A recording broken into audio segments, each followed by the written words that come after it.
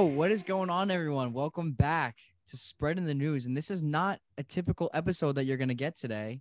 This is actually, I can't even say this is episode 20. Do we even consider this episode 20? No. This is not episode 20. This is a little special. Why is it not episode 20?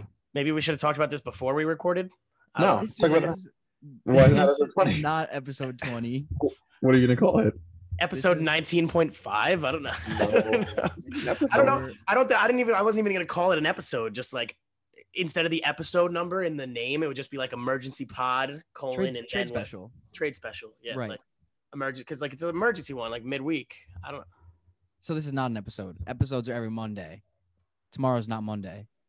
Tomorrow isn't Monday. When this will be out. Right. So this is not an episode. This is our trade deadline special today. We've got a fun emergency pod episode. A lot went down today. A lot of big major moves. As you guys can see, as you guys can hear, Brian and Danny are both here today. Brian, I'll start with you as I always do. How are you doing today? I'm good, man. We had a busy couple days. I mean, I actually think I broke my phone because I'm going back and forth between texting you guys and Twitter so much that my phone was like not working for most of the day. Overload, right? Like it was eventful. It was fun. It's kind of weird to be over now after all the moves that were made, but I'm excited to get into it. Me too. I'm very excited. Danny, how are you doing today, buddy? Doing great. Like Brian said, a very fun day of baseball, very fun couple days of baseball. The trade deadline was slow. And then it picked up. It really picked up. And it ended up not being slow. And we've been looking forward to doing an emergency pod like this all season. We couldn't wait for the trade deadline to like a big trade for the Yankees to happen. We get on that night and put an episode out early or not an episode. This isn't even like as emergency as I think we probably would have wished for, but we're definitely trying to get that content out. So here we are. Before the hype dies down a little bit. Here we are with the trade deadline special. So first we're going to start off with, actually this is going to be different. So we're going to go around the league and talk about our winners and losers of the deadline very briefly. And then we're going to go into the Yankees acquisitions that they made, how everything stacks up. It's been an eventful day as a Yankee fan. So, but let's just jump right in, boys. We're going to start off with our winners of the 2022 Major League Baseball trade deadline. Let's start off with, let's see. Who do I want to start off with between the two of you? Let's start off with, you know what? Let's start off with Danny because he's smiling. He looks like he's ready to go. Such a great day. It's so much fun. I love when players switch teams. I love it. Unless like good players are leaving the Yankees, but love it. It's fun. Freshens the league up. But my winner is, and it pains me to say it, is the Houston Astros. I liked what the Astros did from their perspective, not from our perspective. But they filled a need in catcher, and they traded with the Red Sox for Christian Vasquez. They gave up their number 12 and number 21 prospect for Christian Vasquez. And Christian Vasquez has had a really good season behind the plate. We know he's fine defensively, but this year he really has come around offensively. I know he's been very inconsistent offensively, but this is the middle of one of his good years. He's hitting 282, 759 OPS. It's hitting 282. Did I say 252? Yeah. He's hitting 282, which is really, really good, especially for a catcher. You never see a catcher really with that high of an average. 327 on base, 432 slugging, good for a 759 OPS.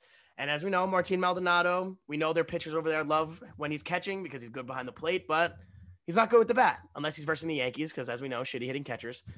But, yeah, I think that was great. Vasquez is a shitty hitting catcher that always kills us, by the way. Yeah, I mean, this year, not so shitty. And he's had some not so shitty years in the past. But, yeah, he was once the shitty hitting catcher, that is. But, yeah, I've never liked Christian Vasquez. I hate him. I hate him on the Red Sox, and it's not going to get much better on the Astros. Then what they did yesterday, literally 2 minutes after the Yankees made a big move, and that we'll talk about later. I don't want to spoil that move. If you don't know it, you probably do. But they got Trey Mancini from the Baltimore Orioles. The Baltimore Orioles were a very weird team in the spot. Nobody knew what they were going to do coming into the trade deadline. And they decided to trade Trey Mancini to the Houston Astros. That was part of a 3-team deal. The Orioles got from the Astros Chase McDermott, who, and I've never heard of this Chase McDermott guy, and you go and look at his stats, he's still in high A at 23 years old. When you're in high A at 23 years old, not good. And not only is he in high A, he has a 5.50 ERA in high A this season, which is not good. Not good. And then they also gave to the Rays Jose Siri. Jose Siri is an outfielder, very fast. He's not great at the plate, but he is very fast. I'm pretty sure he's good at defense. The Rays did just DFA Brett Phillips, so he's kind of Jose Siri is probably going to take that like role filler. He's going to be a speed guy and whatever, but I'm not talking about the Rays. Great move, Trey Mancini. He's had a solid season. Again, just another good solid bat in the lineup. We all know Trey Mancini. We know his story. Great story. And he is in the top half of the league he is above league average in on base percentage. He has 347, so he knows how to get on base. He's always an annoying at bat when we're facing the Orioles. 268 batting average, 751 OPS. He hasn't had as much home run production as he's used to and as we're used to seeing, but he has been able to make up for that in other ways. And then they did a nice little veteran pitcher swap. They acquired Will Smith and they gave up Jake Odorizzi, who, do you remember when Jake Odorizzi was a hot name for the Yankees to get at one point? Good thing they didn't. He's not the best, but hey, Will Smith, he's been, he's had a good career. He hasn't been as good this season, but they probably see something in him. He's a good guy to come out in the bullpen 6th or 7th when you need a guy to get some outs. Just Astros, they didn't make the big splashes like acquiring these stars, but all around they just got solid players because we know their team is filled with stars and they have a really good team. So these pieces just to solidify the few holes they had is great. Good for them. Not good for us in the playoffs, but for them. Yeah, they proved they didn't need to get more big stars. It's fill holes. Like you said, Danny, Astros got better, and that's what you do at the trade deadline. Teams either get better in the long term or the short term, and the Astros got better in the short term, which is not good for us, but we'll see how everything unfolds in the playoffs. Can't wait.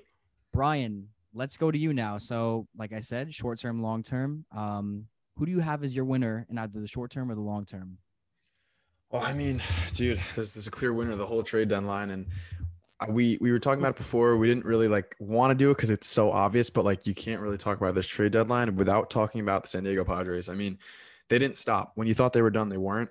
Their GM, AJ Preller, Long Island boy, born in Huntington Station, went to Walt Whitman High School. I mean, he went nuts. Yeah, he went nuts. It started with Hader on Monday. They traded Taylor Rogers, Dinelson Lamet, Esteury Ruiz, and Robert Gasser for Josh Hader, who, has been another guy we wanted the Yankees to trade for a while, but he's around the league known as one of the filthiest left-handed relievers in the game, having a bit of a down year. He's got a 4.24 right now, but it's Josh Hader. He's going to help them out in the playoffs. So that was the first thing they did. We were talking about it yesterday, Chase. Once we heard the rumors about him, we wanted the Yankees to just swoop in and get him. But and it was quick too. Yeah, Preller would not be stopped the whole 2 days. So that was the first thing they did. And then it came the big news. The Juan Soto news dropped, and they gave a haul. They gave up Robert Hassel, top prospect, CJ Abrams, who we're trying to figure out if he's still a prospect or not, if he's exceeded his limits, but he was a top prospect at one point. If he hasn't exceeded his limits. Mackenzie Gore, who is also their top prospect, one of their top prospects.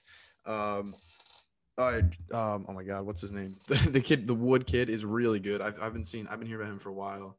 And then Harlan Suarez, and Luke Voigt, which my guy Luke. I don't know. These prospects are tough to keep track of because they did give a lot. Those are a lot of top prospects there. I saw before, since MLB.com won't let you look at prospects from a day ago. I had to go back to 2021, and the Padres gave up 4 of their top 5 prospects for Soto. And not just Soto, but Josh Bell, who's having a great year. So those are 2 huge bats to get in the lineup with Tatis and Machado eventually. And I mean, what else can you say about getting Juan Soto and Josh Bell, which we didn't even expect? I did not expect them to get both. And although they gave the haul, for those 2 guys, I don't really think that was a crazy amount. I mean, you guys know that I am willing to get rid of any prospect there is. So, I mean, that was just an unreal deal for them. And then you think they're done, and then they drop Brandon Drury on you. For another prospect, Yankee legend. Yeah, Yankee legend Brandon Drury. He's having a great year. He's got I don't know. He's having a great year. I don't know what they're even going to do with him. I guess he'll be their DH now that Voigt's gone. But I mean, they just have bats and bats and bats on top of the Hader move. And then they threw in Hosmer after Hosmer rejected the Soto deal. They threw in Hosmer, Max Ferguson, Corey Rozier, and cash for Jay Groom, who was the #1 overall prospect in the 2016 draft. from the Red Sox were just kind of under the radar because they were just trying to unload Hosmer, which they did. So, I mean, it's hard not to speak about them for a while since they did so many great things. Like, there's not one bad move on there, and they made themselves so much better. I mean, they're 11 and a half behind the Dodgers in the division, so that's kind of out the window, but they're going for it. Like, they're in the wild card. They're 3 games up on the Phillies and St. Louis, who are tied behind them. But they're going for it, and they might have the best roster in the league now. I mean, it's I don't know. Really good. It's it's definitely up there. And I'm gonna bring the Padres name back up when I talk about my loser. But again, a very underrated piece, because obviously when you get Juan Soto, any other person that comes into that trade package is going to be a little underrated. If you're getting anyone else, you didn't think you are getting anyone else. But Josh Bell, arguably, we know obviously Juan Soto's great. He's obviously better than Josh Bell. But honestly, you can make the argument that Josh Bell has had an even better season than Juan Soto has so far. I mean, he's hitting over 300, 384. He only has 14 home runs, but you don't need him really to be that power guy. 877 OPS. Really, I loved that they were able to get Josh Bell in that deal. I did not expect them to give up both in a trade with Soto. We did know or assume that they were going to give up Josh Bell, but we assumed if anybody was going to be going to another team with Soto, it was going to be Patrick Corbin. The fact that they didn't have to take on Patrick Corbin's contract, and they got 2 guys that'll help them win right now and maybe even help them catch the Dodgers. I mean, they got a long way to go to catch the Dodgers, but right now they're solidified in the 2nd spot of the wild card, and we know there's 3 now. So this is just going to make them better, and maybe they can make a push at division, but definitely in the playoffs, they're going to be a scary team for the National League to face. Not only did they not have to take on Corbin, they unloaded Hosmer, who's on a terrible deal. Yep. He's on an 8-year, $144 million deal, and he's been awful. Yeah. He's not a free agent until 2026. So like now the Red Sox are stuck with him, and we'll get into them later. But I don't know how he did it. I mean, the guy's a magician. Yeah, and I feel bad for Luke Voigt, though, because he wasn't supposed to be part of that trade. When the deal first came out, it said all these prospects and then one other major leaguer. And I thought to myself, I didn't say it. I thought to myself, like, oh, man, that's going to be Luke Voigt. But then it came out that it was Eric Hosmer. So I'm like, oh, Luke Voigt stays a winner. But then Hosmer, no trade clause, doesn't want to go. And then Luke Voigt ends up going into the trade. It sucks, man. And now he's on the worst team in baseball, one of. And we know how much Luke Voigt loves winning, right? Yeah. And we saw it in the Bronx. Not that he ever won anything in the Bronx, really, but true. But speaking of going for it, like Brian, you said the Padres are going for it, and all great points by you, Brian. And obviously, I think we could all probably. I mean, I'm in agreement with you, Brian. I think the Padres are probably my main winner of the deadline. I mean, how could they not be, right? But speaking of going for it, and my winner of the deadline, the Seattle Mariners. Really did go for it. And I think that the reason why this trade is kind of not the obvious choice for being a winner at the deadline. But like you said, Brian, like the Mariners here are going for it. They haven't been in the playoffs since 2001. That's before we're born. So the Mariners haven't been in the playoffs since obviously we've been alive. And that's absolutely insane to think about that. So the Mariners went out. They made a splash. They got Luis Castillo who's been a guy that we really wanted. And they traded Noelvi Marte, their number one overall prospect in their system, the shortstop, 18th prospect in all of baseball. Edwin Arroyo, who is their number 3 overall prospect. Levi Stout, the number 5 prospect, and Andrew Moore. So he's not ranked, but so I'm assuming he was probably just throw in. But I think the reason why this makes the Mariners a winner, like I said, is because they're going for the playoffs and because they signed Robbie Ray in the offseason. And, they signed him to be he's the reigning Cy Young Award winner. They signed him to be that number 1 in the rotation. He just hasn't been that guy as their number 1. So going out and getting a true number 1, which is what Luis Castillo has been this year, just to give you some perspective, as if you guys don't already know from our previous coverage with him, he's tossing a 2.86 this year with through 85 innings pitched with a 1.071 whip. So, I mean, the numbers speak for himself, and we watched him dominate us in the Bronx, and he's actually pitching against us tomorrow. So hopefully the Yankees can get to him a little bit. So he's making his debut with Seattle. But, and again, Logan Gilbert also has looked good this year, and the Mariners just want to go out and they wanted that, extra insurance to make sure that they get that solidified starter if they do in fact make the playoffs, because they're fighting for that wild card spot. And if they do, who knows? They could. I mean, we've seen like even like I don't want to bring up last year, but like last year we saw how hot they got. Like, do you guys remember that run that they went on? Even right before the All-Star break, they were on a 14-game winning streak Right. going into the All-Star break. Like the Mariners, like I feel like every year get really like sneaky hot. So if they can get like really hot, like going into the playoffs, if they end up making it to that point, I think they could keeping be that momentum. Team. Yeah, exactly. I think they could be a sneaky team in the American League. And seeing like with this move that they made, and they made a couple other moves, not as splashy, I guess you could say, but they traded for Jake Lamb, which was just for cash considerations. And they traded for a backup catcher, Kirk Casale, as some extra added insurance. But yeah, like I said, if the Mariners can sneak their way into the playoffs, I think they can make some noise with this trade that they made for Luis Castillo. So we'll have to see how that plays out. And also, just wanted to do a quick honorable mention. The Cincinnati Reds got a really good haul for this trade, so they can even be considered winners in this deal too. Like I said, they got the 1, 3, and 5 prospects in the Mariners system, so we have to see how everything plays out. But that's who my winner is of this year's trade deadline. Yeah, no, and I like what you said about Logan Gilbert. He's really looked like an up-and-coming ace this season. He's been really, really good for him until he stepped into the Bronx tonight, but he's been really, really good for them all year. But like you said, they wanted something more solidified. They wanted that solidified ace that's proven he could do it. And I think Luis Castillo, I think they will make the playoffs. I think they'll stay in that playoff spot. And yeah, they are a sneaky team in the playoffs come playoff time. That's what you see too with the expanded playoffs now. There's a lot of teams who aren't really used to going all in, not all in, but going for it. They're going for it now. There's extra spots, like anything can happen. And Chase, like you said, the Mariners do get hot like at some point every year. So now, I mean, it's nice to see them. I mean, you feel bad for the fans. Haven't been to the playoffs in 21 years. Like, and you think that drought's gonna end soon.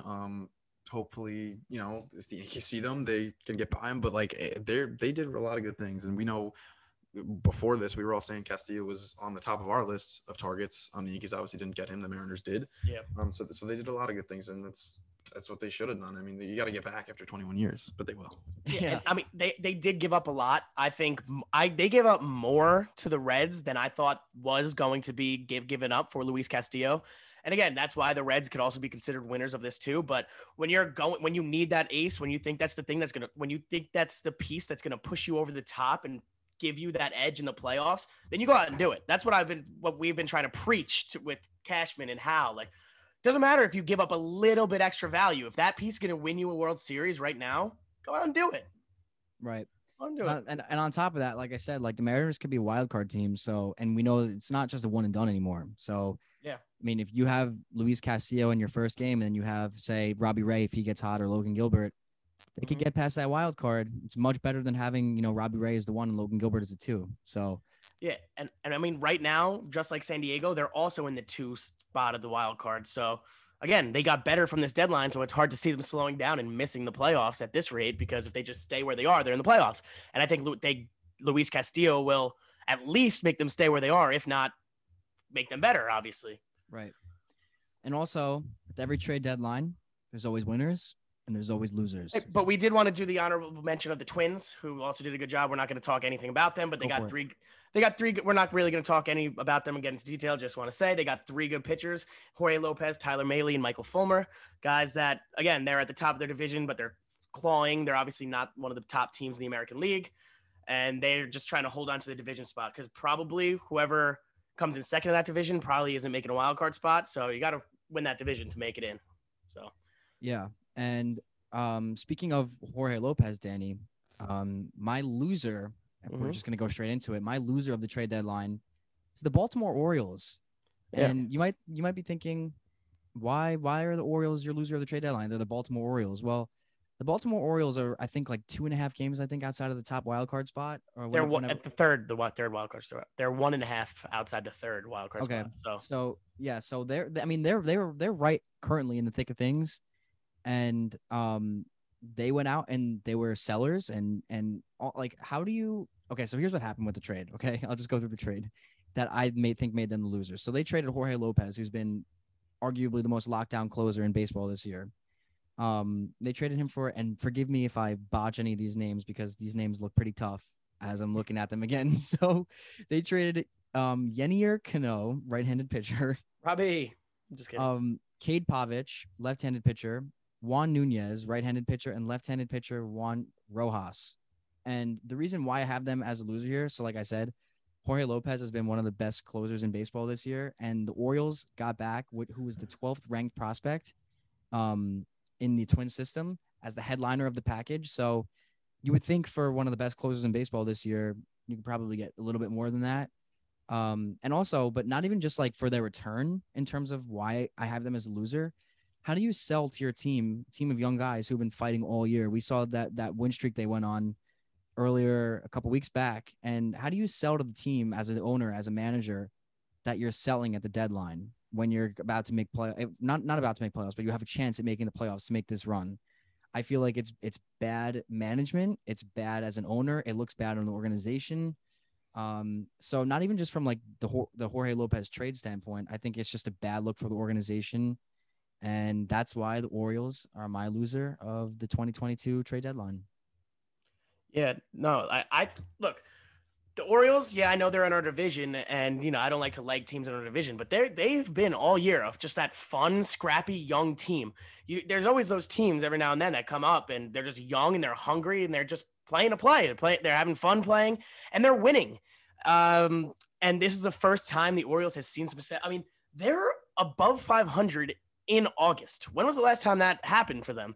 So again, like you said, what does that say to your team? Like they're playing their ass off right now, just to make them 1.5 games out of the wild card spot. And you go and you trade all these players and your sellers at the deadline. And the big one, obviously, like I mentioned in the Astros one, Trey Mancini. I mean, that's not only a good player, but that's a fan favorite. Everybody loves Trey Mancini in Baltimore. Like he is, you think Baltimore Orioles, you think Trey Mancini. And the fact that he was one of the sellers, I'm sure Baltimore fans are very upset, as we were about Montgomery. Oh, I wasn't supposed to say anything about Yankees trades, but yeah, just really weird. And I'm honestly like, yeah, whatever. That's one less team for the Yankees to have to worry about come playoff, whatever. But I'm angry at that. I'm angry. Like these, like Jorge Mateo, former Yankee, he's probably fucking pissed. He's been playing his ass off. Just, it sucks. Most of all, it's not fair to the fans, Yeah, it sounds fair to the fans. First time you're good in a while. But just sucks. Just sucks to see that. We were just talking about that with the Mariners fans. I mean, that's the duality of man right there. You're gonna be. I mean, it's two. I mean, especially the Orioles. Like we being AL East fans, just watch them be horrible for like so long, and just for them to actually have a shot and just kind of sell like we said and give up on it is weird. I mean, the front office is pushing for the future. We'll see if that works out for them. They do have a lot of young guys. If they get these prospects back, they come up, they could really be a good team. Like they're a good story right now. They could be a good team in a few years. So I'm not going to totally bash what the front office did. But yeah, I mean, if I'm an Orioles fan, I'm sitting here pretty upset right now. Like you said, Trey Mancini, fan favorite, like he's the heart and soul of that team. Great story, great player. Like I feel bad for him. And like I do like kind of secretly root for the Orioles a little, like seeing how like I was enjoying like their little hot streak, but who knows, maybe they could rally and sneak in to a wild card spot without those two guys. But if that's all right with you guys, I'm going to keep it in the AL East here with my loser. Go for it.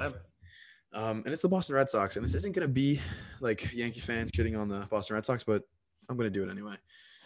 Because they didn't really have any idea what they were doing all deadline. And their GM is a younger guy, and it showed here, and his name is Chaim Bloom. I looked up, that's how you pronounce it. I'm like, I always known his name, but I never really knew how to say it. But yeah, he did not really know what he was doing. They could not figure out if they were buyers or sellers. They're 2 games back of the wild card, but there's a lot of teams there. I mean, they're behind Cleveland, Baltimore, like we said, who have a better chance than them. The White Sox, and then it's them, and they're last in the AL East. So buy or sell, whatever. You have to pick one, like the Orioles did. You can't do both. So their moves or neither. Yeah, or neither. Yeah. So they really, like Danny mentioned before in his Astros segment, that they traded Christian Vasquez to Houston, and not only did they trade it, that's another fan favorite in Boston. As much as we can't stand the guy, that's a guy that they look at as the heart and soul of their team. And they handled it horribly by, if you guys saw the video of him being like yanked by his shoulder, getting interviewed in like by the Astros dugout because they were playing the Astros when he got traded, and he was just like, it was just weird. I felt bad for him, to be honest. And that's a guy I never liked. But it just badly handled by them. And then they traded for his replacement. They traded Jake Diekman for Reese McGuire, who in 2020 was arrested for public masturbation. So that's just, it's just like really like, yeah, just like just weird, interesting moves. Like you trade Vasquez just for another catcher. I don't really understand that. They got another character in Tommy Pham who's always starting fights and being weird. But fantasy football. Weirdo. Nobody likes Tommy Pham. One of the most unlikable players in the whole league is now a Red Sox. Makes it even easier to hate him for us and the rest of the league. I mean, for a player to be named later, Tommy Pham is not the same guy he was. I actually saw that Chaim Bloom like loved him from his days at the Ray. Bloom used to be in the Rays front office, and when Pham was there, like he was in love with him. So I'm glad he got his buddy back, but he sucks. So and then so they did that. So that's like, you know, they sell Vasquez, then they take in Pham and McGuire, get rid of Diekman, then they took on the Hosmer contract, which I mentioned the Padres one. Like really, they did not really know what they're doing. I mean, to give them a little benefit of the doubt, they're in a weird spot, being 2 games out of the wild card, but behind a lot of teams and in last place in the division. But like we said, or like you just got to pick one. They had no idea what they were doing. Yeah, no, I like how you brought up their young GM, obviously like seeming like he's never been there before, which he hasn't, but like, yeah. And again, you said bringing back his buddy, like that's not how you manage a baseball organization. But yeah, like you said, they just did nothing. And when you're in a spot, when you're in that weird limbo where are you a playoff team? Are you not a playoff team? Like you said, you have to pick one, and they have been playing some ugly baseball over the past month or so. So I thought they were going to be sellers, honestly, and to only give up Christian Vasquez and then Jake Diekman for it's just weird because these are the trade deadline. Like these are moves that you could have made to push yourself forward for the future or make you better now. And now by doing nothing, neither of the two, you kind of just set yourself back for years to come because like, what are you now? You're still not really that good of a team because you didn't upgrade, and you're not really set up for the future because you didn't upgrade your farm system and you didn't sell. So really, I mean, good for us as they didn't do anything, but yeah, just like, what are you doing? There's a good chance Bogarts walks too next year. Yeah, and Bogarts, Devers too. But I was just gonna say that about Bogarts. I don't know if you brought that up in your point, Brian, because I'm over here taking notes for our next point. But yeah, not good for Bogarts either because he's a free agent after this year, and like you said, Brian, he might walk. So and Devers too. So we'll see what happens there, which would be awesome if they both walked because we don't want them in the AL East because they're both so freaking good. Xander Bogaerts, you are a Yankee. Yeah. I mean, if Devers walks, that would just be absolutely fantastic. I mean, he's a Yankee killer, but that's going to be a podcast episode a couple years from now, so we'll see what happens then. But yeah, you hit the nail on the head, Brian. So, Danny, we need to get to your loser now. Yeah, if you've got it, which I know you do. My loser is going to sound a little weird because you're going to say, "How are they a loser? They're the best team in baseball." My loser is the Los Angeles Dodgers. Like you said, like I just said, it's hard to be losers when you're the best team in baseball. But my main point of this is you just watched your rival get Juan Soto and Josh Bell and set themselves up for years. And not only Juan Soto and Josh Bell, obviously, but we know that the Dodgers were firmly in the mix for Juan Soto and they were trying to bid, and you get outbid by your division rival. Never fun. That's always a tough pill to swallow. But what they did get, I want to talk about, they got Chris Martin. Chris Martin from the Cubs, who hasn't had a great year. He's a 4.31 ERA, but his FIP is good. So I guess that could be used on why they wanted him. And FIP is basically how lucky a pitcher got what should be his ERA. That's taking like defense out of it, bad defense. But then the big one, they traded for the greatest New York Yankee to ever step foot in the Bronx, Joe Gallo. They traded their 15th overall prospect for Joey Gallo. So now they're pairing up Cody Bellinger, already strikeout or bust kind of guy, with Joey Gallo, who's just a strikeout guy, or strikeout or home run guy, whatever. But yeah, kind of just a weird move. Well, Max Muncy. And Max Muncy too. Yeah, it just kind of a weird deal for them. I am interested to see how they use Gallo. And also for Gallo's sake, he goes from New York to Los Angeles, not really doing him any favors with the big markets and kind of fan bases. Expectations too. It's almost like they fucked him. Shit. Like it was their last hurrah to be like, bye, Joe. Yeah. Like Brian always talks about how we're putting you in a bad situation again. Brian always talks about how they have just been setting them up for failure this whole time. So it's almost like that was like their last hurrah. Yeah. I mean, if you went to the Angels, it's a different story. We know both Los Angeles, but we know Los Angeles Dodgers is different than Los Angeles Angels. But yeah, Joey Gallo, I felt bad for him. I mean, we all saw the quotes. There was even more coming out, but we're not going to get into that. Just weird. Yeah. Joey Gallo, I feel like not a fit for the Los Angeles Dodgers, who already have those guys that strike out a lot.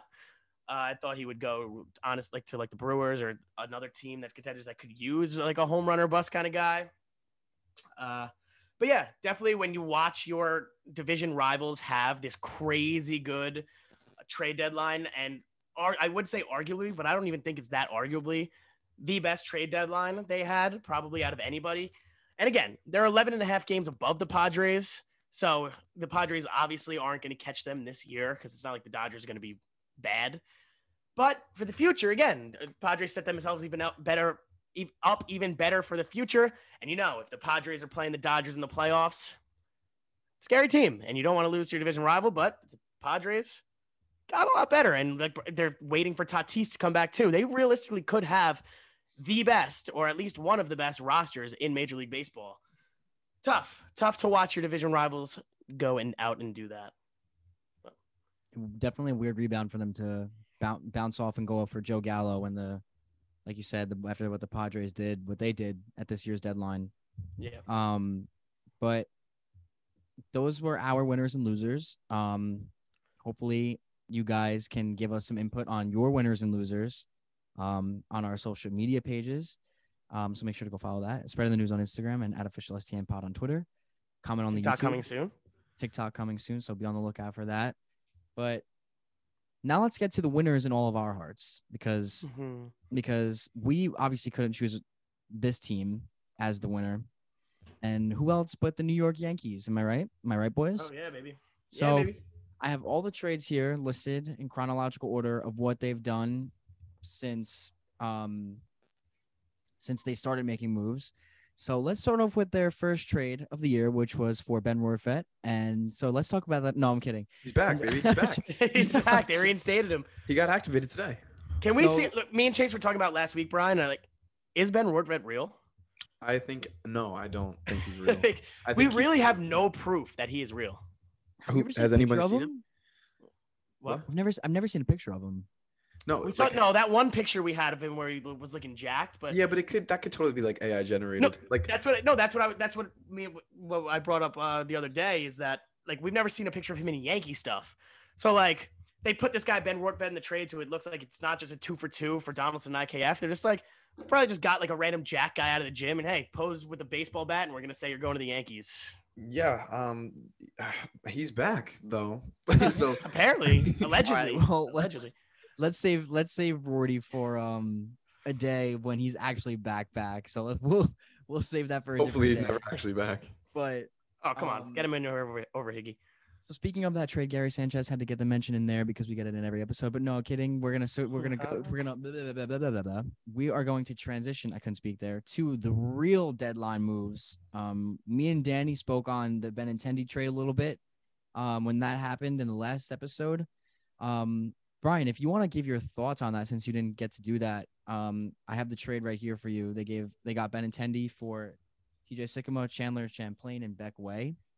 So if you want to just send your whatever you got.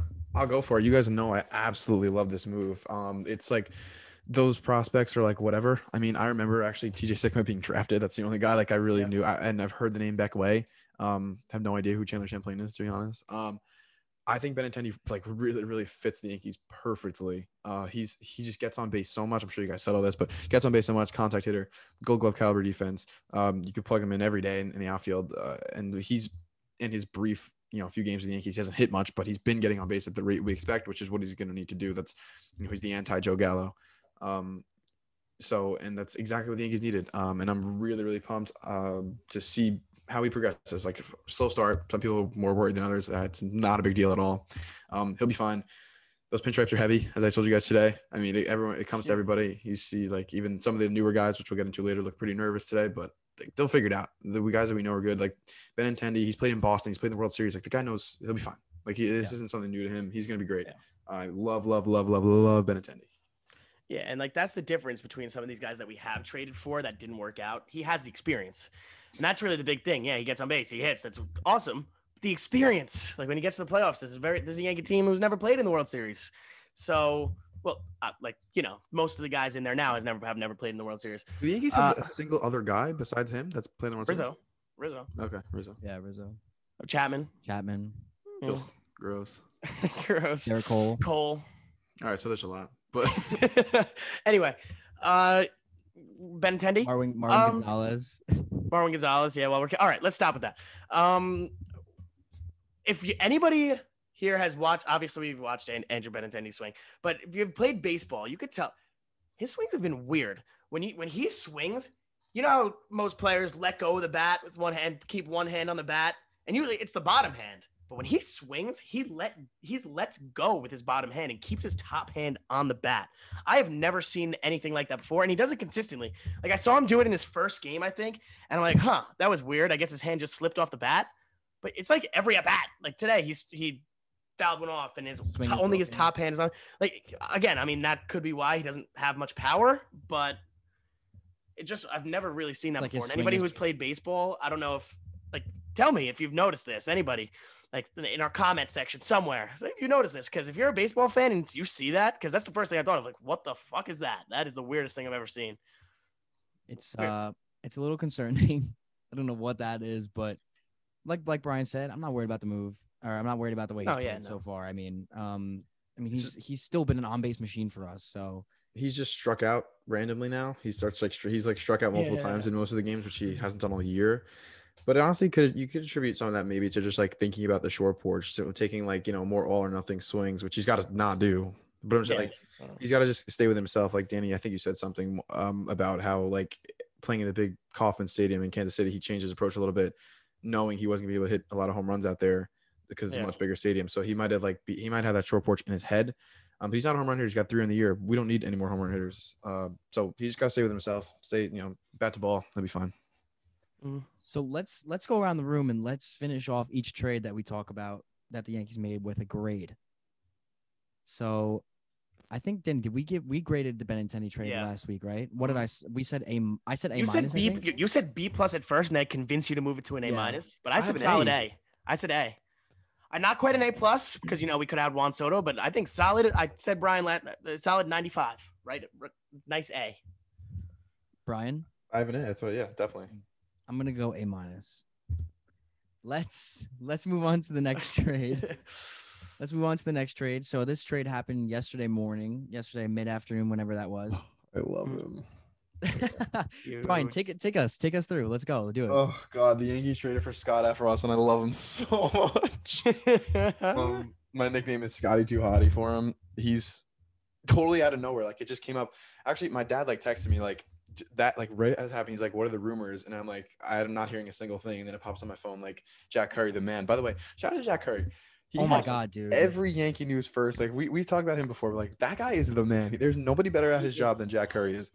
But he's on every Yankee rumor before anyone. Yeah, and see Passan. Someone commented back at Jack Curry and was like, "Passan had it first. You're a liar." And Passan actually commented back at that guy like, "Nope, Jack had it 2 minutes before me." Credit to Jack. He's awesome. Yeah, he's the man. Winner of the trade deadline, Jack Curry. I mean, he's just so good at his job. Yeah. But yeah, so the Yankees traded Scott Efros for Hayden Wesneski, who you guys are gonna make fun of me because I love everybody, but I did like Hayden Wesneski. But I did. I love. That's a Yankee guy. Freak. Yeah, I do love Scott Efros. I mean, this guy really under the radar, coming from the Cubs, who is really good. I mean, he's a little bit he broke in a little late. He's 28, but he's having a good year. He's got a 2.66. But the stat that I was really impressed with was his FIP, which Danny, I feel like we never talked about FIP, and now there's 2 mentions of it twice. Explain it. It's fielding independent pitching is what it stands for, and it's basically, as Danny said, it's what their ERA would be if the average outcome of every batted ball was, if every play that should be made was made, basically, like every slow roller ground ball that was really a base hit, if that play was made as it should be, his real ERA and the real ERA. So his FIP is a 2.18, which is elite. Fangraphs lists 3.2 FIP as being elite. So he's got a 2.18, which is lower than Clay Holmes. And, we feel like Clay Holmes, all he does is get out. So Efros is sinker slider guy. He came in today, said he was breathing a little heavy, looked nervous, but scoreless inning, in and out of trouble. He had Hershey squirts down his legs. That's how nervous he looked. I mean, but he got the job done. I mean, he just said Scott Efros. That just sounds like one of those names I'm gonna look back on and be like, oh, that 2022 World Series run, like Efros was huge. Like I love this move. I feel like we've talked about this before too. Like Cashman's always just going out and getting a sick bullpen arm out of nowhere, and I feel like he's gonna be the guy. Especially under Matt Blake. Absolutely, that's a new toy for Matt Blake. It really, really fills the hole for Mike King beautifully. I think he's going to be awesome. I love Scott Efros. Yeah, Brian, I love what you said today. I think it was you in our group chat when you were like, that just sounds like a name that's going to come through in the postseason. Like Scott Efros. Scott Efros just won us the World Series. Like Scott Efros, great scoreless hitting by Scott Efros, getting us out of trouble. Sounds like a 96 Yankee to me. Like it really does. Yeah.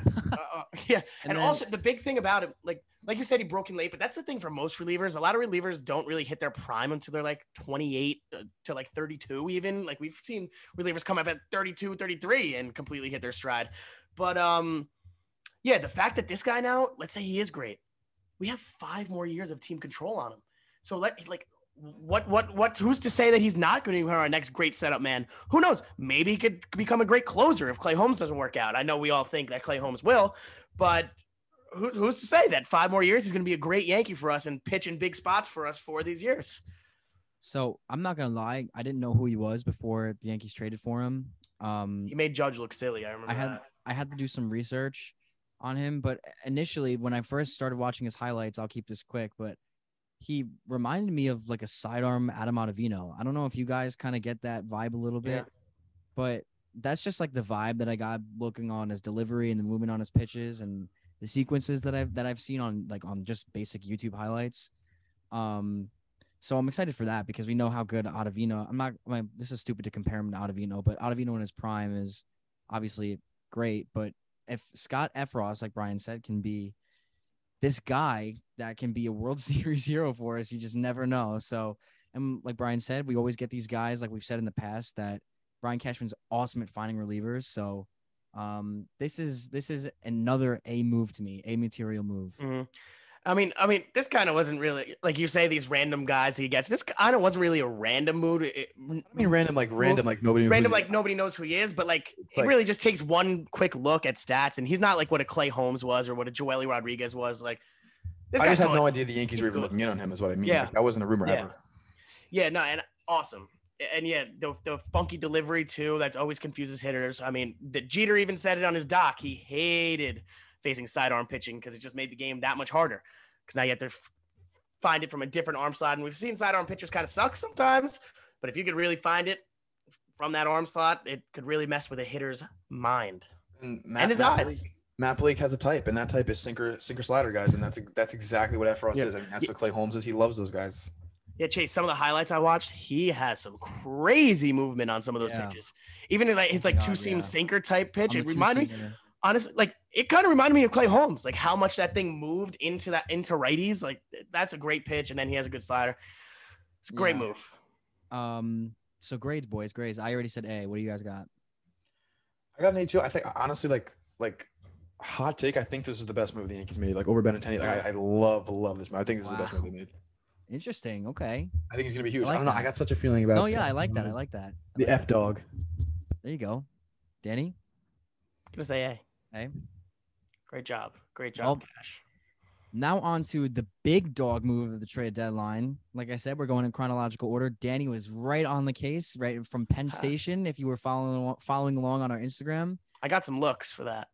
Danny was right on it. He says, I thought Jeff Passan was over there in Penn Station reporting on the news. That's how quick he was. But the Yankees made a splash, boys, and we've been waiting for them to make this starting pitcher move. We thought it was going to be Castillo. It wasn't Castillo. We were hoping, me and Danny were saying, hopefully they can get Rodon. It wasn't Rodon. Pablo Lopez was in the mix today. They got Frankie Montas, and on top of it, they got a reliever, Lou Trevino. Trevino to Trevino tonight happened, which was pretty cool to see, and he looked really good. But I want to talk about Trevino. We'll talk about his appearance in the coming episode because that's going to be episode 20, the official episode 20. But where we go over the week. But so the Yankees gave up J.P. Sears, Ken Waldachuk, Luis Medina, and Cooper Bowman. I don't know. But we all know J.P. Sears. J.P. Sears has pitched well for us this year. I liked Sears a lot. I thought he could be an effective pitcher for us down the stretch, especially in with the injuries to Mike King and to Chad Green. I thought he could have been very useful for us. Ken Waldichuk, we've heard his name a lot. I think we were all pretty high on him. Showed out in the Future Stars game. Luis Medina is someone that I've personally been high on for a long time. He's got that upper echelon of high velocity fastball in terms of he could throw 101, but he's always had control problems. So which could be tough for a minor league guy to fix. And Cooper Bowman, I think he was a second baseman, or Cooper Bowman. Again, forgive me if I am butchering that, whatever, blah, blah, blah. Can't speak.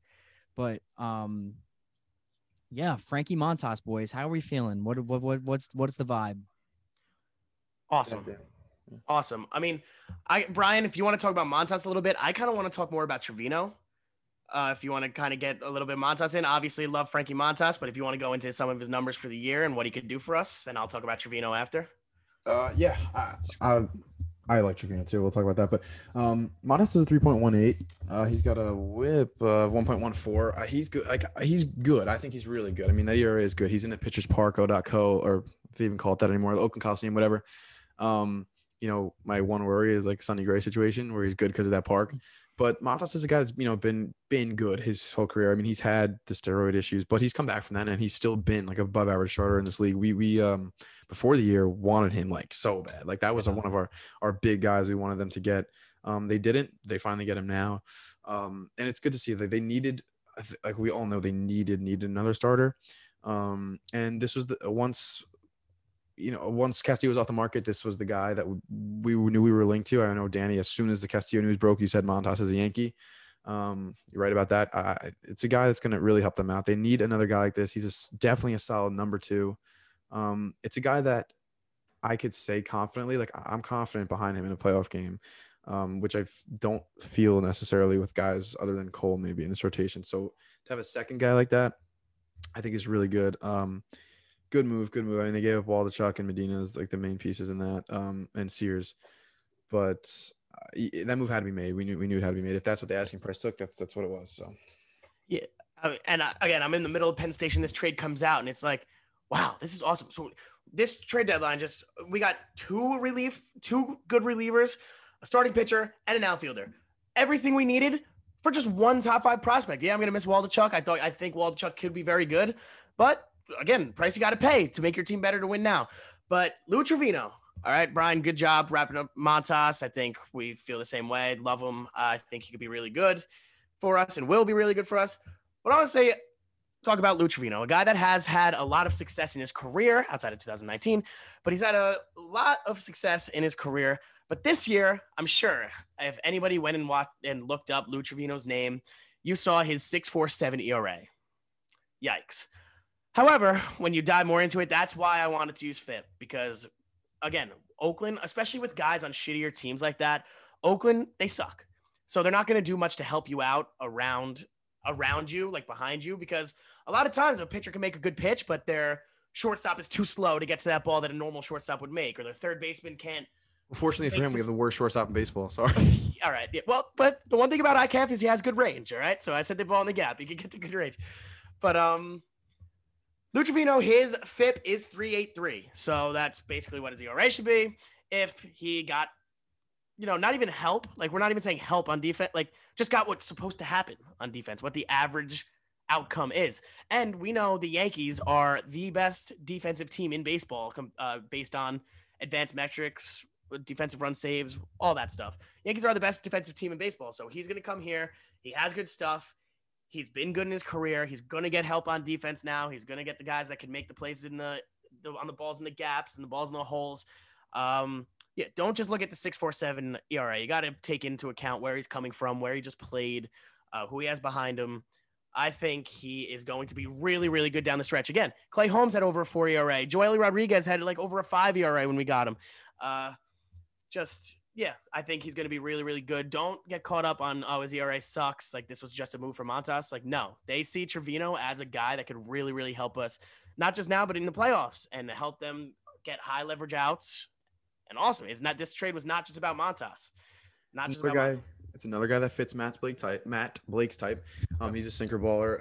Like we always trust Blake to fix things, and not this guy needs to be fixed. He's been quietly good. I know the numbers are bad, but like Danny said, the numbers don't always tell the whole story. I'm excited for Trevino. This is a guy that we as Yankee fans know the A's really trusted. We saw him in the wild card game right after Liam Hendricks' opener blow up, like, and was good like in that game. Like he's again been in big spots, been in Yankee Stadium in big spots. I again not expecting him at all in the Montas deal, and more at the very least at his floor, he's good depth. But I think he's going to be another good piece. And I totally lost my train of thought about him. So, Chase, I guess you got it. Yeah. I mean, Danny, you murdered it. So, I mean, I don't know what else to say about Trevino. Go ahead, Brian. I got it. I know you didn't want to talk about it. I'm just gonna say we did see him shine. He looked absolutely disgusting. That's all I'm gonna say about it. That's all I'm gonna say. Yeah. I was actually gonna say that too. We'll go Yankee more of the in week depth. coming. We'll go more in depth when the official episode 20 comes out. But I mean, yeah, he looked good tonight, and like I don't know who it was, but one of you who just said that maybe he'll get high leverage outs, and he did just that tonight. So, it's gonna be interesting to see. And of course the headliner Montas, but Chirino is also going to be someone, like Danny said, that this isn't just a Montas trade. This is a lot of positives from this trade. And to me, why I'm going to give it this grade, I'm going to give it an A, another A from me. And the reason why it's so high, so you might be thinking, well, Chase, they could have gotten Luis Castillo. They could have gotten Carlos Rodon, who I was higher on over Frankie Montas. I said that in the last episode. But the reason why I have it so high is because of what we gave up. We didn't have to give up Peraza. And we thought for sure that Peraza was a lock to be traded in one of these deals, right? I think we can all confidently say that we expected him to be gone after this trade deadline. Mm-hmm. And the fact that he's still with us with all these moves that we've made is honestly, to me, kind of mind-boggling. Hopefully the Yankees will take our advice. We saw a report that they don't want to move away from IKF yet, but hopefully, I guess Danny's rolling his eyes and sticking his tongue out. Stupid. But hopefully they'll make that move. But to me, all around fantastic trade. It's gonna suck for me to see Waldichuk and Medina probably locking it down over there in Oakland. But if we win now, it's worth it. Right, win now, a move for me. Yeah. I'm actually going to give it an A-. The minus, I thought coming in, I was going to give it an A. I really did. But the minus is for Montas's injury concern. We said he was hurt for about a month earlier in the season. And he, like we said, he just left his last start with Oakland with a shoulder injury. So if that keeps flaring up and it keeps happening and it kind of leaks into the playoffs, that would suck. And he's not 100%. That would suck. That's the only reason it's not an A for me. And I'll put the minus in there just for a little concern, like a little something to watch out for. Watch out for his health. There you go. I got it right around where Danny is. I would say B plus, A minus. It's still like really good. Like I'm very happy with the trade, but I agree with based on what Danny said. But credit to Cashman in the front office again for not giving up any of the top prospects that we thought were going to be moved. Like they did a great job. But my ultimatum now is we still have Peraza. Use them as soon as possible. Yeah. And I just had something to say, and I thought it was a very good point, but I lost it. I don't know. It's late. It's 1 a.m. It's 1 a.m. Another 1 a.m. recording session. Forgot about it. Brian's right. It's a 1 a.m. recording sesh. We're tired.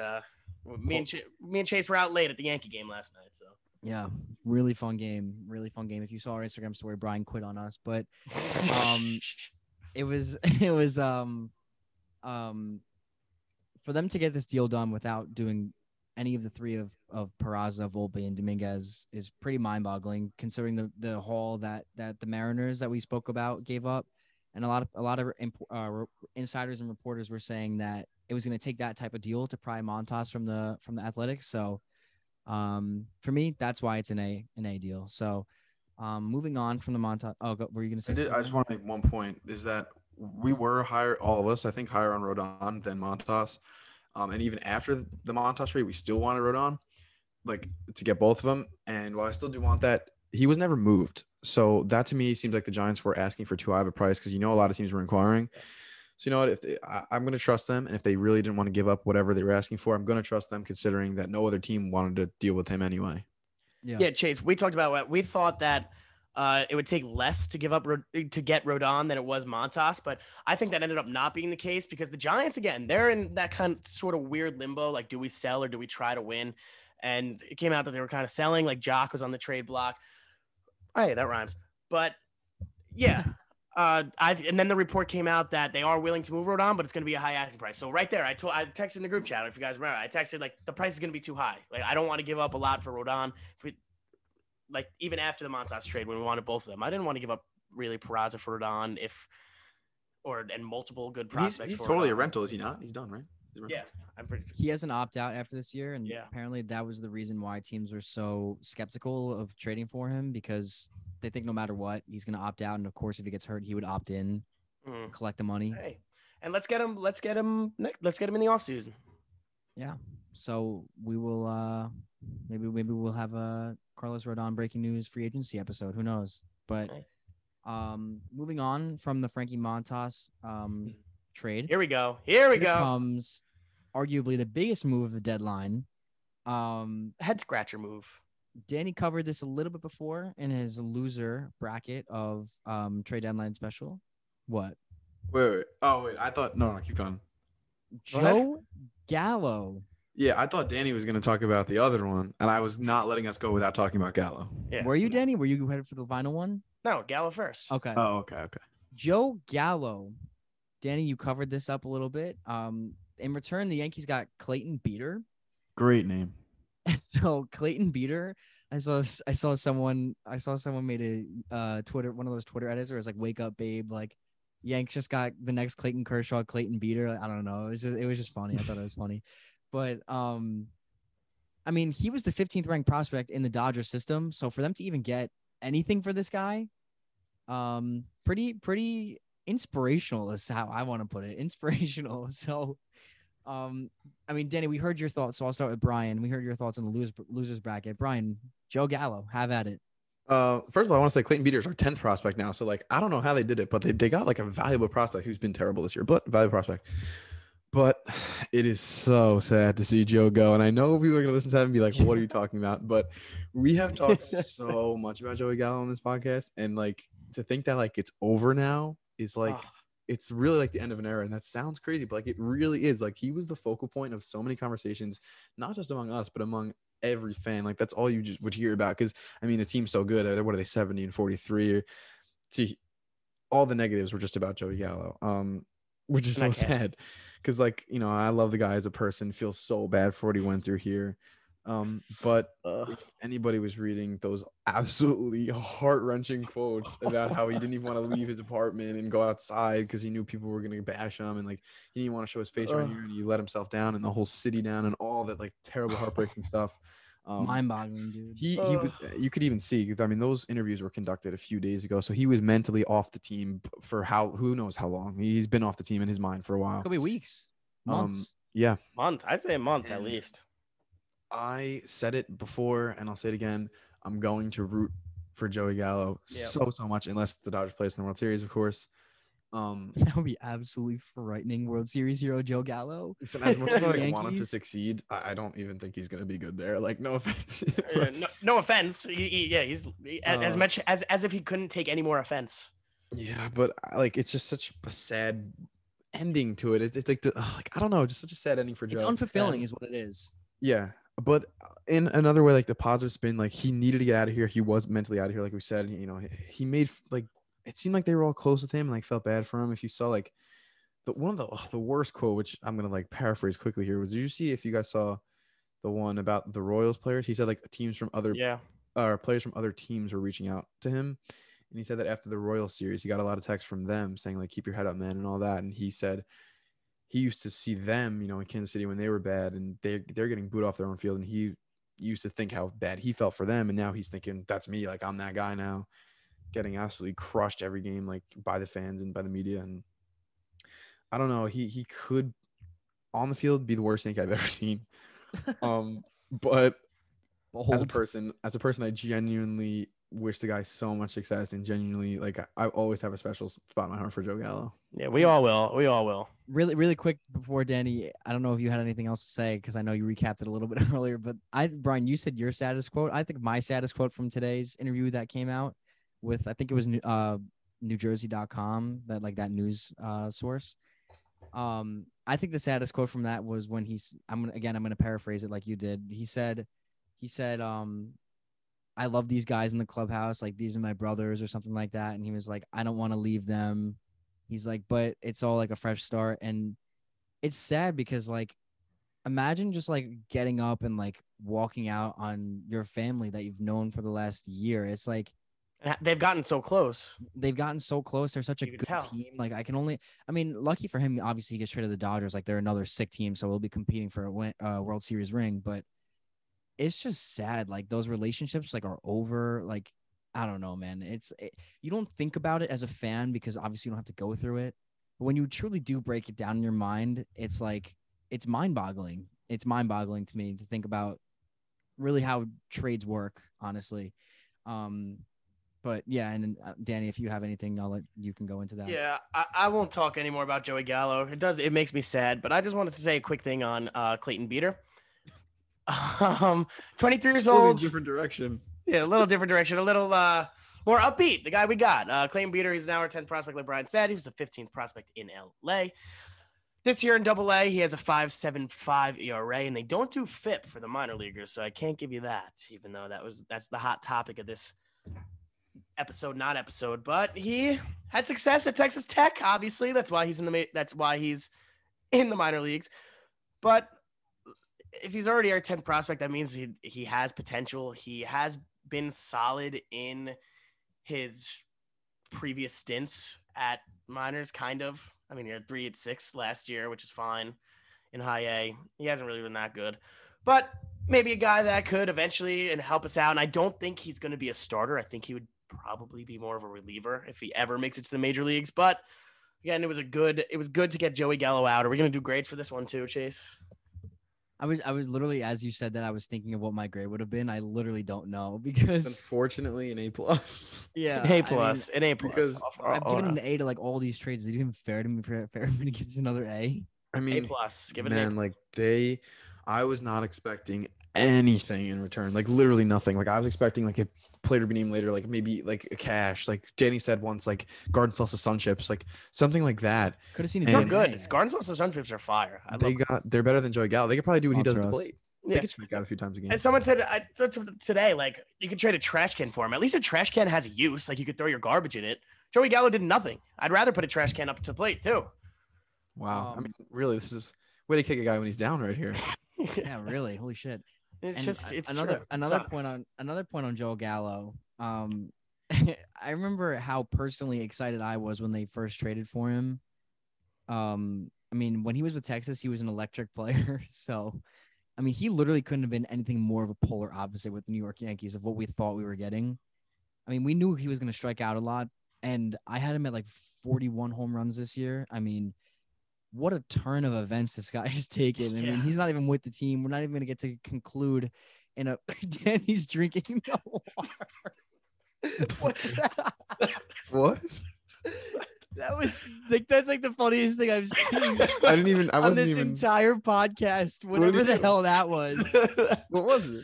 I went to go drink the water, but there's nothing left in it. So when I put it to my mouth, I got surprised that nothing came out of it.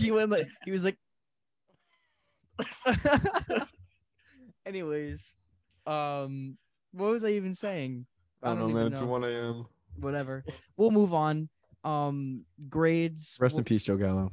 Grades. We'll let the fans get their grades out. They can think of their grade for themselves. Final trade of the. Yeah. All right, baby. Final trade of the day. Danny strapped up. Let me just give the details really quick. Jordan Montgomery. Now I know who you're all thinking. The Yankees traded Jordan Montgomery? Yeah, I know. I've been on record. I'm not the biggest Jordan Montgomery fan. I think he's so mid, as we would all say. He's so mid. Jordan Montgomery went out to Citi Field. He threw two and a third innings with 5 earned runs. he had a solid start against in his very last start with the Yankees. Who was it against? Who we play? Who did we play last series? Why am I blanking? Anyone know who we played literally the last? Oh, the Royals. The Royals. The Royals. Oh wait, I thought. Well, yeah, the Royals. It was 2 days ago, man. Very last start with the Royals. It was a solid start, and this trade came from out of absolutely fucking nowhere, for lack of a better term. Whoa. Yeah, and I don't curse a lot on this pod, so okay. Jordan Montgomery straight up for Harrison Bader. So Gold Glove center fielder from the St. Louis Cardinals. I almost said Arizona Cardinals.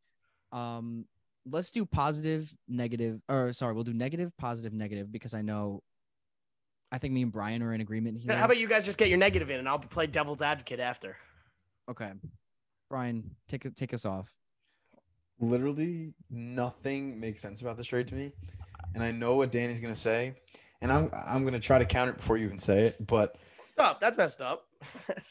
it's just like, why? Like, I can't really think of any good reason to make this trade. Okay, Chase is even saying that Montgomery's mid, which for you boomers out there, it means he's more like painfully average. And while I agree, sometimes you need that for depth on the rotation. I've always been a Monty guy. He's a homegrown Yankee.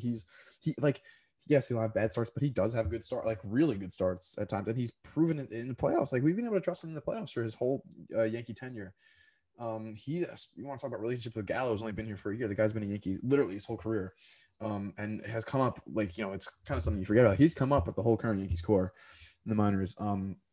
They, CC always loved him when CC was here. Like, he's like a good, like, rotation guy, and just on the field, like, he was a good guy to send out there every 5 days, if nothing else. Like, he'll give you like a little length.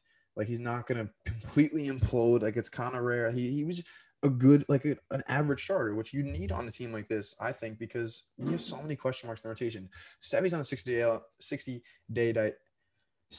IL, and he's pissed about it. He thinks he's fine. So there's something. I don't know what that is. You have Cole, and you can't trust Tyone as much as I love that guy, and you have Montas, as we already said, is hurt.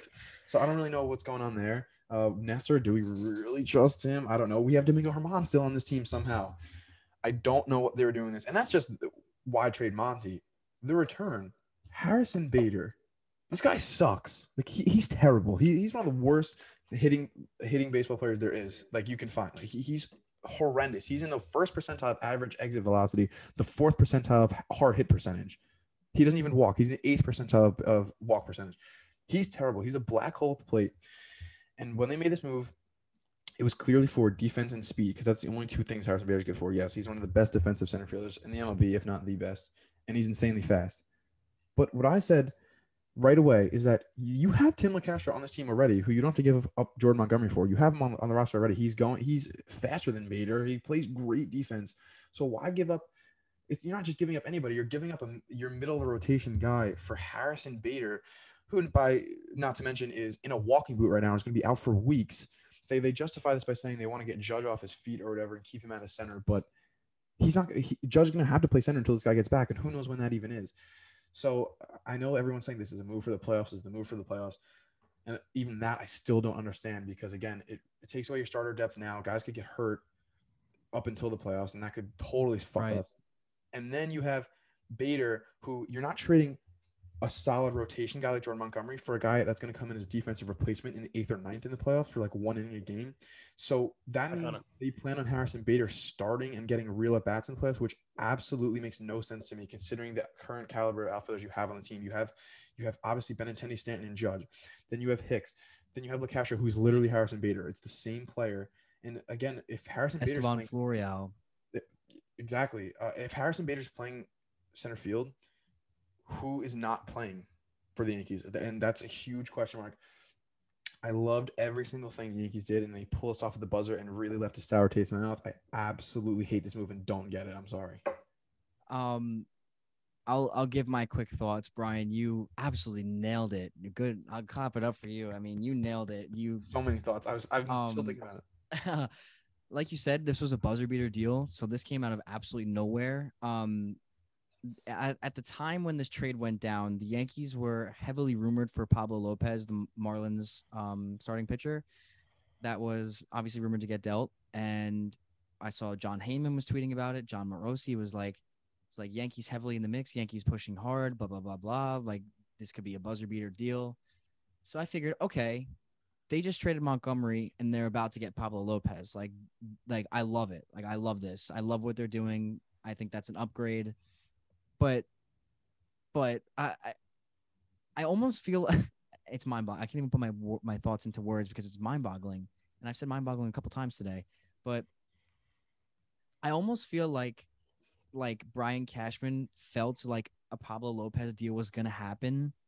And then he made this move on impulse. And then like the Marlins backed out. Like I know it's probably not what happened, disagree. but I feel like it's a possibility of Cashman's not that happened. stupid. It's not that stupid. Danny, this move, I'm just gonna get out. I'm gonna get my grade out there. This is an F move to me. This move is an F. I don't understand it. Like Brian said, they have the outfielders already. They have LeCastro, they have Hicks, they have Judge, they have Stanton, they have Florial. They've been using Carpy in the outfield, and Carpy's obviously not an outfielder. He's not a great defender, but if you're not going to use Carpy for his bat, then where are you going to get him in the lineup? He's got to play the outfield if he's on fire. So, all right. Look, Matt Carpenter cannot be playing an outfield position in October. He cannot. But Danny, that is a liability. He cannot. But here's the point. Here's the point. If his bat is on, say his bat's on fire, say DJ's on fire, say Glaber's on fire, how do you take one of those guys out of the order?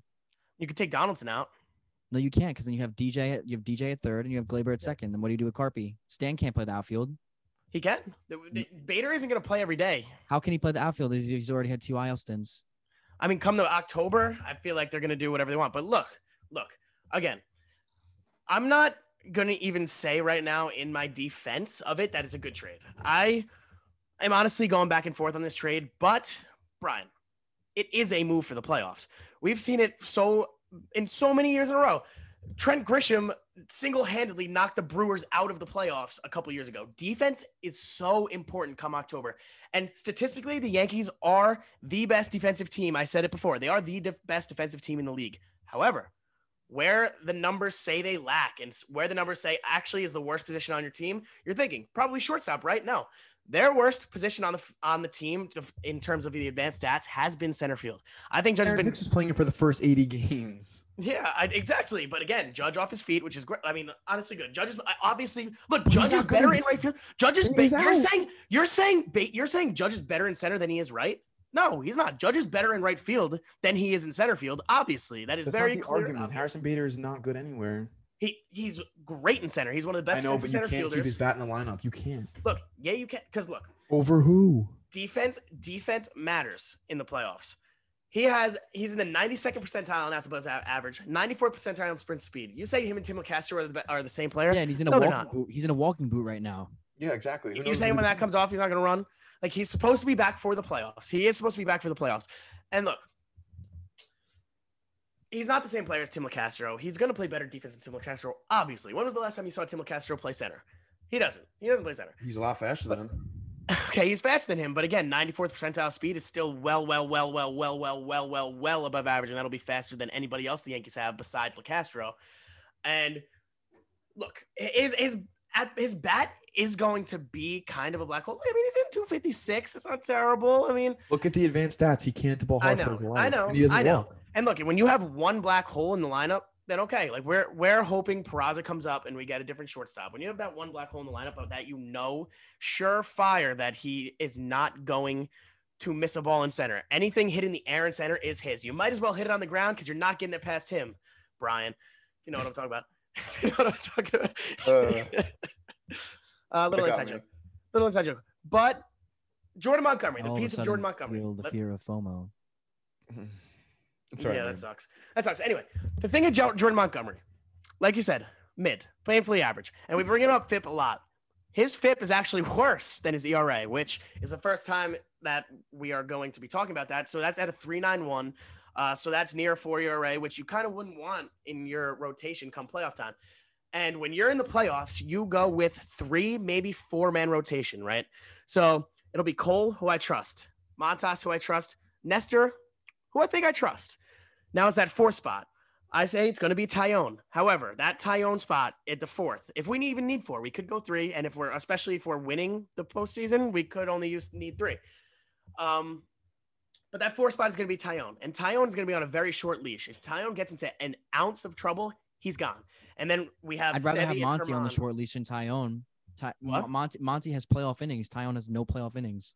I mean, yes, And but Monty's been an again, effective they pitcher. saw the defense. I looked at his at Monty's playoff stats when he got traded. I think he had like a 2.4 ERA in the playoffs. I have it right here. Yeah. And they looked at defense over that. They wanted defense, and they see Tyone as solid. They see Tyone as solid, but they know 2.25 ERA. they have Sevy coming back. They know they have Sevy coming back. Hopefully, Is he though? Is he though? He's hurt every year. You don't know. Like Brian said, he's pissed. He's on the 60-day IL. That I think them putting him on the 60-day IL was more for caution because they need him back in the playoffs. And I said this last week. He profiles as a reliever. I think Domingo Germán out of the pen also can be really, really good out of the pen. I mean, we've seen Domingo Germán. He's had 2 solid starts in a row. I think Domingo Germán out of the bullpen is better than Domingo Germán starting a game because he comes in, he's throwing hard, and relieve Tyone after the 3rd inning, after the 4th inning. Really, Montgomery, it was going to be a decision between Montgomery and Tyone. Obviously, they made the decision to go Tyone because Tyone and Montgomery have basically been the same, both very mid, and just one's a righty and one's a lefty. Really, that's it. We have our lefty, Nestor Cortez, for the playoffs. And then Harrison Bader is going to give you a great defense in center. And look, I'm not going to sit here and say we won this trade because I don't think we won the trade. I think Jordan Montgomery to go into St. Louis and facing him this weekend is going to be rough, and he's going to be good there. But what my motive was, I wanted to answer the why. Everybody's just, why is this happening? Why? That's what I wanted to do because defense we've seen is so important in the playoffs. So important. And it doesn't matter how good Judge has been in center. It doesn't matter. If there's any way you could solidify and make your team that much better on defense, and we hope Peraza comes up. So then it's a bat in the lineup. It's another bat in the lineup. And we hope that's the case. But their defense was fine though. That's the point. Their defense was fine before they see center field. They saw center field as a point, as an opportunity. The only to get a lot better. There's nothing. The only logical explanation that I have behind this trade is 2 reasons. The 2 reasons being that A, maybe they're worried about Stanton's health in the field, which is totally viable. B, maybe they're worried about Hicks's health in the field. We've seen him go down with injury a lot, and he's obviously a valuable asset in the outfield. Obviously, Judge has had his share of injuries. We talk about that. We've talked about that in the past. Maybe, like you said, Danny, they want to keep him off his feet. But they're A, trading for a guy that's hurt, and B, I think this move would only make sense to me is if they actually start using Clark Schmidt in a role where he's meant to be at the starting pitcher. If they don't use him in this role, this trade makes absolutely no sense to me because this opens up a perfect. How do you continue to start Domingo Germán over Clark Schmidt? How do you do it? Clark Schmidt, though, has been great in the high leverage innings at the end of the game, coming out of the bullpen. And I think Clark Schmidt should stick in that role. Domingo Germán, he's gotten his innings. Like he's been a solid 5 the last couple. Like he got lit up in Houston, but since then he's had 2 starts. Mets, Seattle. I know we don't want to talk about games in this episode, but you have to. Like he's been solid. Like what you wouldn't ask for much more of what he's done in those 2 starts. And again, he's not going to be starting a postseason game unless, let's say, the last 2 months he completely flips the switch and he's awesome, which is not going to happen. But again, we don't have to start Germán in games come postseason. We are a lock for that ALDS. We're a lock to start in that ALDS, whether it's the 1 seed or the 2 seed. So we know we're getting there.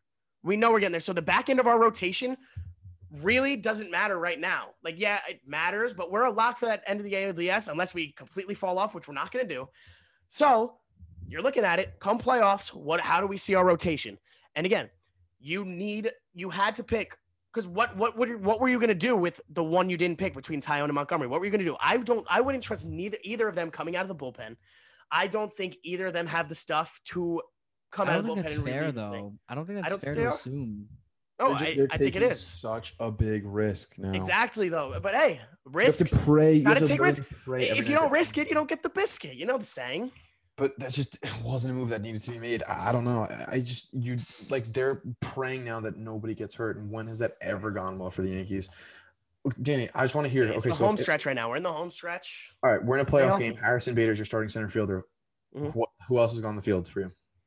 All right, so we got obviously Benny in left, Judge in right, Stanton DH. Where's Carpenter? Well, Carpenter again, he could be a guy that comes in and pitch hits. He could play third. I mean, but no, Carpenter off the bench is such a solid bat, and we see like in the postseason, these guys that come off the bench play huge roles in the game. And again, he could be. I keep saying again. I feel like I'm a broken record. But if you God damn it, I said it again.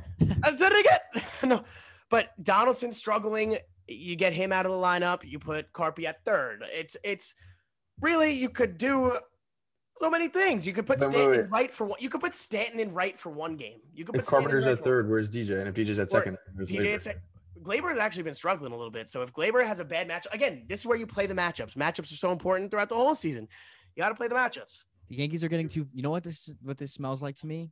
It's too cute. It smells like they're getting too fancy and they're going to outsmart themselves again like they did in 2020. Yes. I don't think so. I agree that defense is huge. And listen, until Harrison Bader makes a game-saving catch for us and to win the World Series, I'm not going to be excited about this move. Yeah. And if we win a World Series, whether Harrison Bader did anything or not, who cares? If we win a World Series.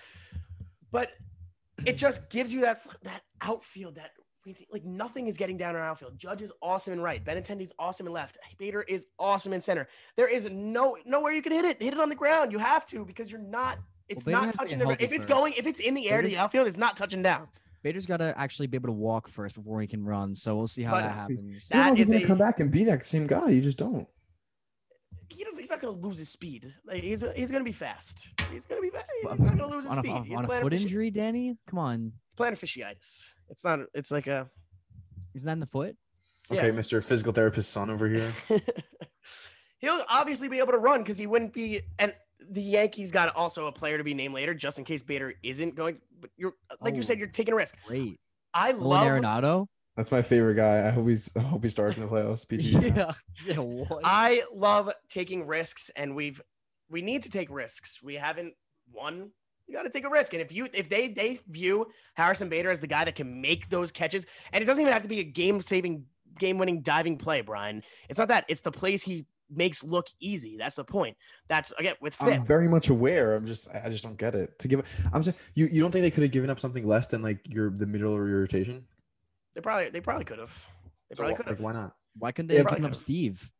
Exactly. They have all these. They could. I would have been fine with giving up 5 random. But the Cardinals are a win now team as well. So they saw Jordan Montgomery as a way to strengthen their rotation, and the Yankees rotation. It didn't get worse. It got better with the addition of Montas. It did get worse. With the addition of Montas, I don't think it got worse. Just that trade. Do you think? Obviously with just that trade, yes, the rotation for the rest of the season got worse. But I don't think the playoff rotation got worse. I don't think we're gonna make it there. God forbid one of these guys. You don't think we're gonna make it to the playoffs? No, I mean make it there with that rotation that you're talking about. Again, that's the risk they're taking, and I love risks. That's what I'm saying. Tyone has injury history. Sevy, all he does is get hurt. I know, but Sevy isn't even a part of my playoff Nestor's rotation. already way I know, past but I'm saying if career high in Tyone's hurt, Sevy has innings. to be. Then Sevy might be gone.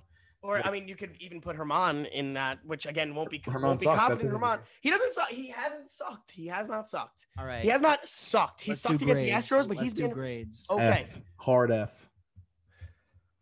I already said I have an F. So. I'll go C minus. Which again, we didn't win the trade. C or C minus. C or C minus. I don't think we won the trade. I'll go C minus.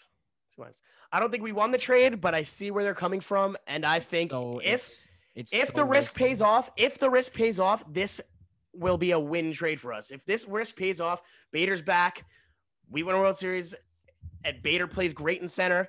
Our pitching rotation stays healthy throughout the season. I think it could go up to a B. Again, it's the risk of the pitching rotation staying healthy. Sometimes you got to take a risk if you think your team will be better. Then you got to take the risk. Well, Brian Cashman better hope it pans out because, like I said, I feel like that's a fireable. Like they're getting too cute, and we saw that in 2020, and that's exactly how they lost when they got too cute and they outplayed themselves in 2020. I would rather, and this is so weird for me to say because whenever I do MLB The Show rebuilds, whatever, prioritize the offense. And that's all I'm saying. Always say prioritize the offense. Worry about the defense later. Pitching We've seen how important defense is, and I cannot watch Matt Carpenter in right field in a playoff game. You just can't do it. You're not gonna have to. You would have to. Where would Carpenter play if you don't have Bader? Where would Carpenter play? Where would Sam play? Right. But you're the one who said that he can't play right because he's. I didn't say that. I never said he can't play right. All right, Chase. Where would Carpenter play? He's what? Stan's had two IL stints. What makes you so confident that they're going to put him back in right? No, that's what I'm saying. This is me. I'm just saying. That's what I'm saying. No, Chase. If we don't have Harrison Bader, again, still, where does Carpenter play? He can slot in anywhere. He can still slot in anywhere, but where does he play on an everyday basis? Right field? You want him in right field in the playoffs? Well, if his bat is absurd, yeah, I do. I don't want him out of the lineup. You could use his bat. Bader could come in the 6th inning in defense. You get a home run out of Carpenter and have Bader for the second half. Like, so just said, though. I'm fine with trading. There's so many things they could do. There's so many things they could do, but they view Bader as not being that guy that they're probably going to slot in. But again, if you want to get God, why do I keep saying that? But if you want Carpenter to play and there's a good matchup on the mound against us for Carpenter, then yeah, maybe you throw him in right for a game. But you can't go a full playoff series with Carpenter in right field. You just can't. You can't really go a full playoff series with Bader in center the way he hits. Here's my final point. If there's one black hole at the bottom, here's my final point. We want Peraza to come up. The Yankees can't hit to begin with in the playoffs. So how do we put a guy like Harrison Bader who can't hit to begin with at all in a playoff lineup? How do you do that? The past years the Yankees have been eliminated has not been because of their defense, because of their lack of hitting. Offense. So you're gonna put in a guy who literally can't hit. Like, I don't get it. They're relying on their offense they have, and they still have Carpenter. It's not like Carpenter's going away. And trust the process. They have a plan. And don't shit on it until we see it. If we get to October and they completely mishandle this whole situation, then I'm gonna look back and be like, yeah, that was stupid. And I'm still not saying we won the trade. Like, probably lost the trade, but from their point of view, what they're doing, and I think we should wait and see how they use it, because there's so many different ways they could do this, and I want to see their plan, because they wouldn't have made this trade without a plan. And I think it's silly to kind of say it's an F. It could very well be an F trade, but it also could be a B trade. It's hard to – I don't think it could be an A. It's hard to completely shit on it when we don't really know the full plan. And I want to trust our organization. I want to trust they know what they're doing, because this season has been different than all other seasons.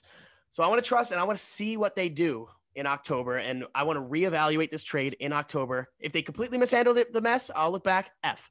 But if they use it right, Bader has been huge for us in left, in center, making all the plays. Maybe he gets on base, steals a couple bases. If he steals a couple bases, if they're planning on him to come back. Of his boot. Okay, again, and if he doesn't come back, then F. But if they have a plan, they are confident he's going to make it back. They are confident he's going to make it back, and I just want to see how they're going to use it, how they're going to do it. I want to see how, and I'll reevaluate that's why I think it's unfair to grade a trade like this now, because it's a trade for October. So when it comes October, I want to reevaluate how this trade was based on their plan and based on their system of using him and using the whole offense and using all of their players and maximizing the potential of the roster. I want to see what their plan is on doing that come October. Then let's reevaluate. All right? Then let's reevaluate. I trust them too. We'll reevaluate in October. I trust them too, and I do see what they're doing. I don't think I agree with it, but I see what they're doing. I don't like it, but I don't want this to turn to such a crazy negative thing, because I loved what they did at the deadline. Like, other than that, like they really improved themselves. We had that whole Astros like back and forth. I think they've set themselves up after this deadline to compete with them in a lot more ways. Like, they're deeper. They're filled some holes. The last thing that we need to fix is IKF. But I love everything they did at the deadline besides that one move. But great deadline for the Yankees. I think they're the clear number 2 behind the Padres winners. And you think that winner of the deadline, you mean not roster, not like best team. You're talking winner of the deadline, right behind the Padres? Yeah. So you think that it pushed them that much better to beat the Astros now? I didn't say beat. I said I'm more. Here we go. I said I'm more confident with the moves they made. Definitely. What do you mean? Bennington's If you're the perfect- confident, you think they could beat the Astros? Yes or no? Do you think they could beat? Because a week ago you're saying they can't beat the Astros. Do I think they can now? Yes. Am I confident in it? I'm more confident in it, but I'm not like, give me the Astros like you are. I mean, it's not give me the Astros, but I'd be excited to see the Astros. Did you not say that? Like I've said give me the I Astros. No, that was more for the dramatic effect. But yeah, I would love if we played the Astros. Right. I love the get back opportunity. Oh, here it is. But I like the ability to get back and win after losing a lot. It'll feel better. All right, Chase is texting us. We got 4 minutes. This is a longer episode than we thought. Yeah, we anticipated this to be like a half-hour episode, so we're idiots. But, yeah, great. I thought it was a great deadline up until the final move. We'll have to see. We'll reevaluate in October. Danny has his valid side. I think Brian and I have our valid side, so we'll have to see. Let us know what you think. Thank you all for listening. Make sure to follow us on social media at official STN pod on Twitter. Make sure to follow us on Instagram. This is only the beginning of our Instagram, what you saw yesterday. Danny did a great job in doing what he did while we were at the game. So that's at Spread in the News. Again, Twitter is at official STN pod. And subscribe to our YouTube if you're not subscribed already. Like the video at Spread in the News on YouTube. Look for updates on Instagram and Twitter about our TikTok. True. Be on the lookout for that. And that's all I've got. Thank you all for tuning in. This has been Chase. Ryan. Danny, go Yanks. Rest in peace to Vince Scully, baseball legend. Rest in peace to Vince Scully. We will be back to our regularly scheduled programming on Monday. Last thoughts, Danny? You had one final thought, it sounded like. No, just rest in peace, Vince Scully. Legend. Okay. R.I.P. Thank you all. See you Monday. Peace.